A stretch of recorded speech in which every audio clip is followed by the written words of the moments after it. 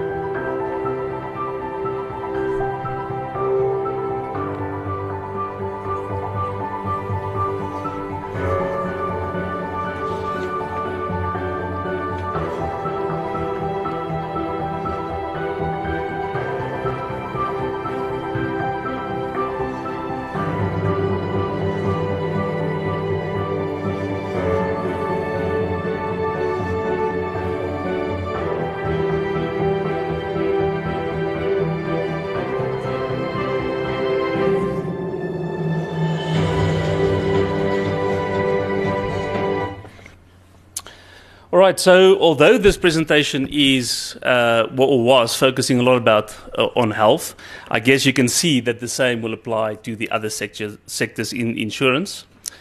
All right, just moving on to my presentation.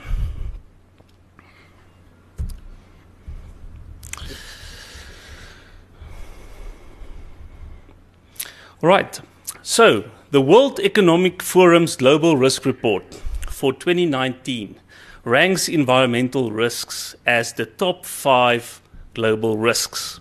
If you look at the likelihood and impact, in terms of likelihood, it's actually considered the top 3 global risks, or dominating the top 3 global risks. In terms of impact, it's actually also dominating the top 5 global risks. So in terms of extreme weather events and natural disasters, there we're talking about floods, storms, earthquakes, and so on. And then the failure of adapting to the change, so the failure of governments and businesses to enforce or enact effective measures to mitigate the risk that climate change brings. And also to protect populations, help businesses impacted by climate change to actually adapt. So just a couple of pointers. I mean, 18 of the 19 warmest years on record have occurred since 2001. So I was just thinking while I was sitting there, it would be slightly awkward if some of these things contradicts what was said before me. So luckily it follows the same sort of story. So in terms of those years, 2019 could prove to be the warmest year ever recorded on Earth. Actually, June 2019 is the warmest month ever recorded on Earth. So there is actually a shift in terms of temperatures. So maybe just a quick joke on Herman's presentation. So obviously he's trying to climb the 5 snow leopards. It might be the 5 leopards in a couple of years' times. Evidence suggests that climate change is influencing the frequency and severity of weather-related catastrophes. So I think we've heard from the previous speaker as well that this is actually the case.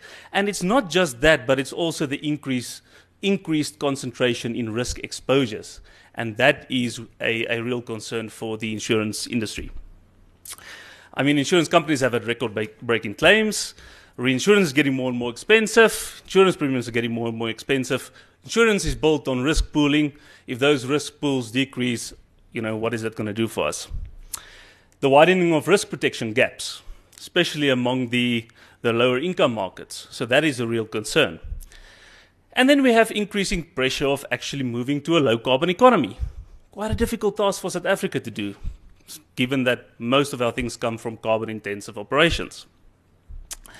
So why is this relevant for us as regulators? Well, if I take it one step above the Insurance Act, I did say this is a little bit of an insurance flavor, but if I start at the FSRA, that looks at the financial sector, the regulated financial sector, you can see there it talks about a stable financial system, interest of financial customers, balanced and sustainable growth, financial stability, safety and soundness of institutions, the fair treatment and protection of financial customers, efficiency and integrity of the financial system, prevention of crime, financial inclusion, transformation, and confidence in the financial system. This is quite a number of big words. And as you can imagine from my previous slides, most of these are actually directly influenced by what we see. Okay, so I can basically take all of those things and just translate it in 3 big blocks. So on the one hand, we look at micro-prudential solvency.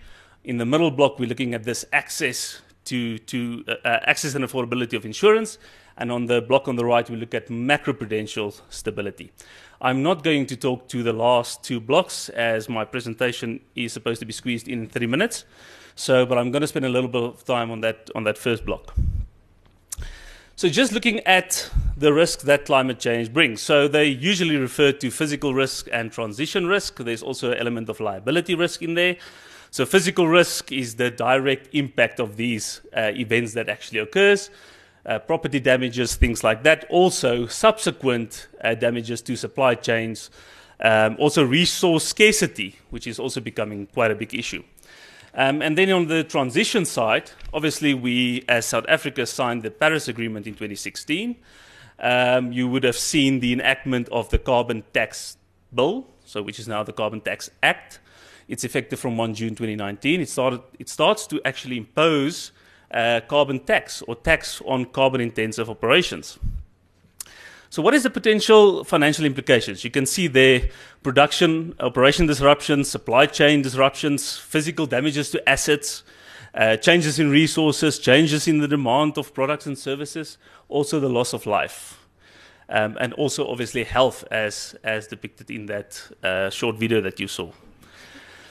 So these are all things where insurance actually plays a role. So it actually affects us directly.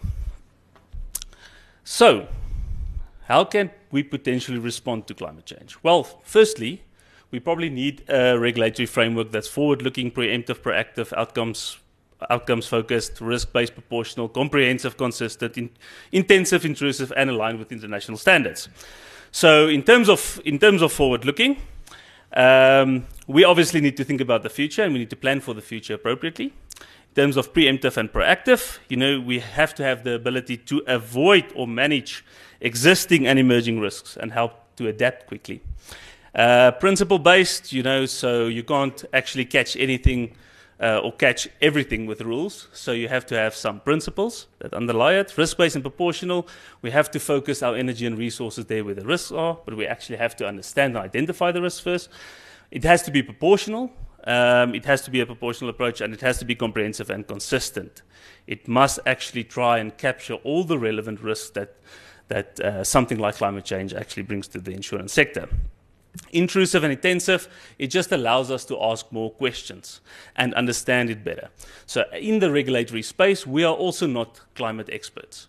Okay, so we have a mandate to fulfill, so it's our job to actually go and understand what is happening in the market, go and understand what companies are actually doing about these things.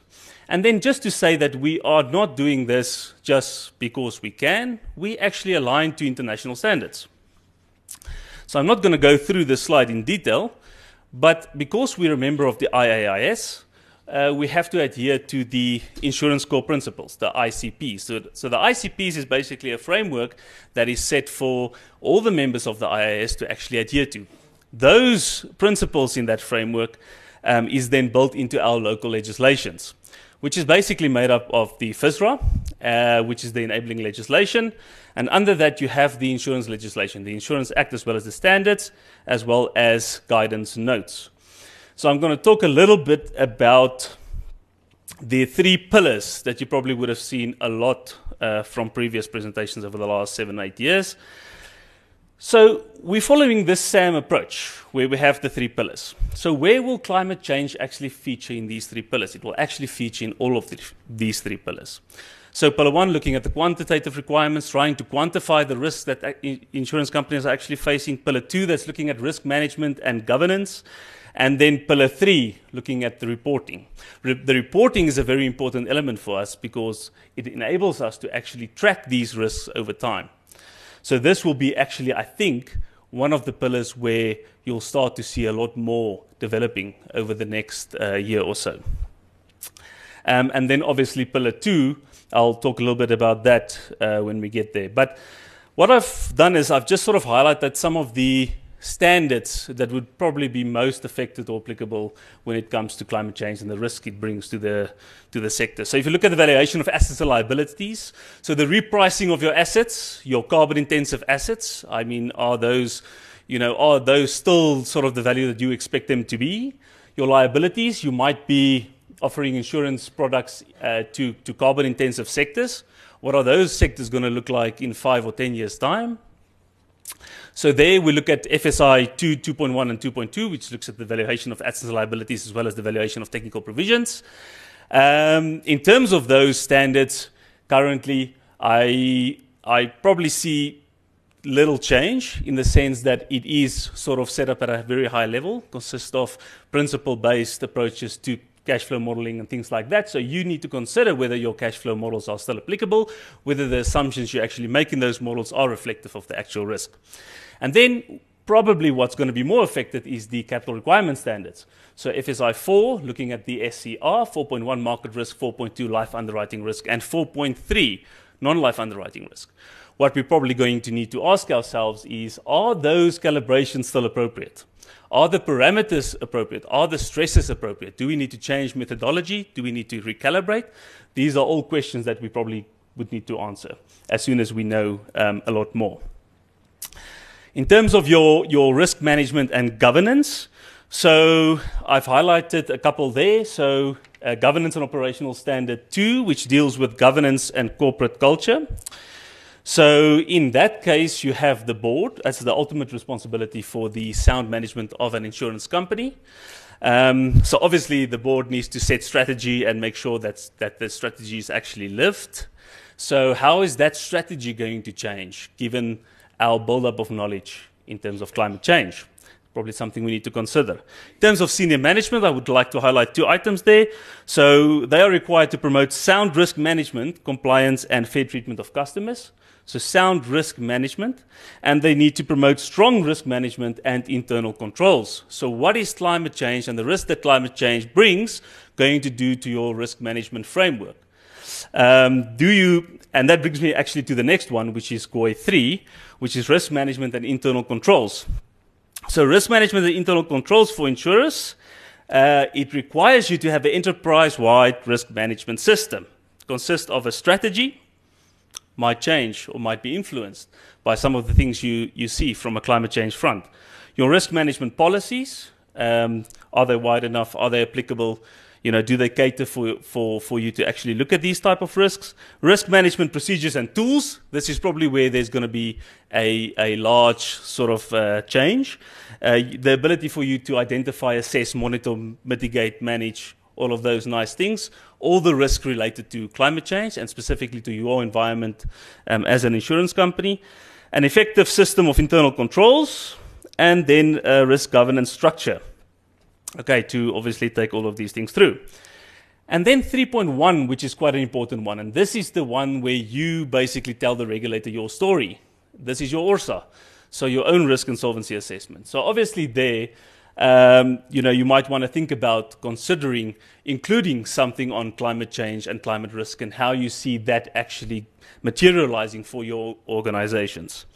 This is a very important document for the regulator as it gives another perspective to what we see in Pillar 1, which is just the sort of the quantification of risk for the standard insurer or the average insurer, which actually doesn't exist. All right, and then where you'll probably see a lot more airtime is on Pillar 3, which is sort of the quantitative requirements and the qualitative requirements. We'll probably start to introduce some reporting requirements in the next year or so to actually start to familiarize ourselves with climate change and climate change risks, maybe include a little bit of mandatory reporting in that sense. Obviously, the ORSA reports, we already see some insurance companies actually including stuff on climate change in their ORSAs. So I think we're probably going to see an increase in that. And then public disclosures. I think public disclosures, I don't want to speak a lot about that now. I don't think that is something that will happen imminently. I don't think that's probably something that will happen over the next year or so. But eventually, yes, I think this probably would be something that would be under consideration. So if we look at our supervisory tools that we use to actually supervise companies, the ones highlighted in orange there is probably the ones that will be affected the most initially by climate change. So during on-site visits, we might need to ask a lot more questions to senior management and the board.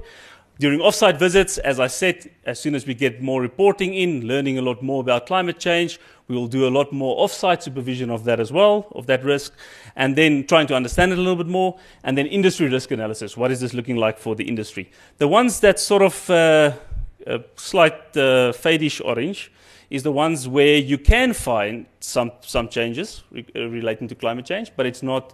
It's probably the ones that will be it's more targeted, if I can say it like that. And then investigations, obviously, probably the least at this point, unless there's an investigation regarding climate change. I've also included this slide, which just shows you a summary of those 3 blocks that I was referring to, the relevance as well as the potential supervisory responses. I'm not going to go into this. You're welcome to just read it. In terms of international representation, the bank actually, the SARP, the wider SARP, so not the PA, actually became a member of the NGFS, the Network for Greening the Financial System. I'm not going to go into what they actually do, but it's quite relevant in the sense that they share practices and so on. And I think most of the countries, especially the large countries, are all on this page. The PA is also a member of SIF, which is the Sustainable Insurance Forum. It's also a forum of supervisors and regulators sharing experiences and actions. And they actually do a lot in terms of publications. So there's been a couple of outputs already from the SIF, the issues paper on climate change and what it brings, the risk that it brings to the insurance sector. They're also now working on an issues paper on climate risk assessment and disclosure, focusing on TCFD implementation. So the Financial Stability Board's task force for climate-related financial disclosures. You would have seen recently that we've sent out a survey as the PA to all insurance companies. So obviously all of those information will feature into this report and will be released hopefully by the end of this year. And then we've got the Financial Stability Board, obviously TCFD, that's got a couple of papers that's also quite interesting if you would like to know a little bit more about disclosures on climate-related items. So I guess to conclude, well, firstly just to say that climate change is not new. So climate change has been around for thousands of years. I guess what is new is the fact that over the last 20 years, human activity has changed the way that climate change usually occurs. And I think that is creating all the problems for us and all the risks. And we don't understand enough. And that's why we need to actually upskill ourselves.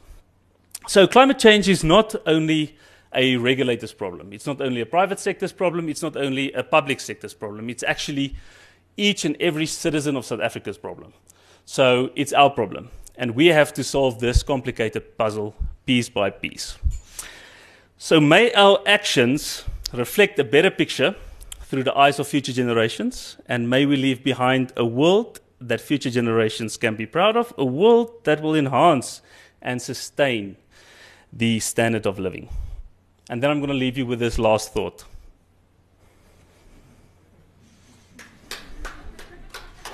Thank you. So we have time probably for one question for Tiaan.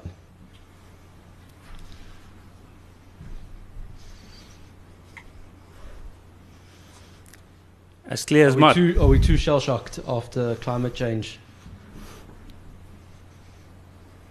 Okay, Tiaan, thank you so much. Pleasure.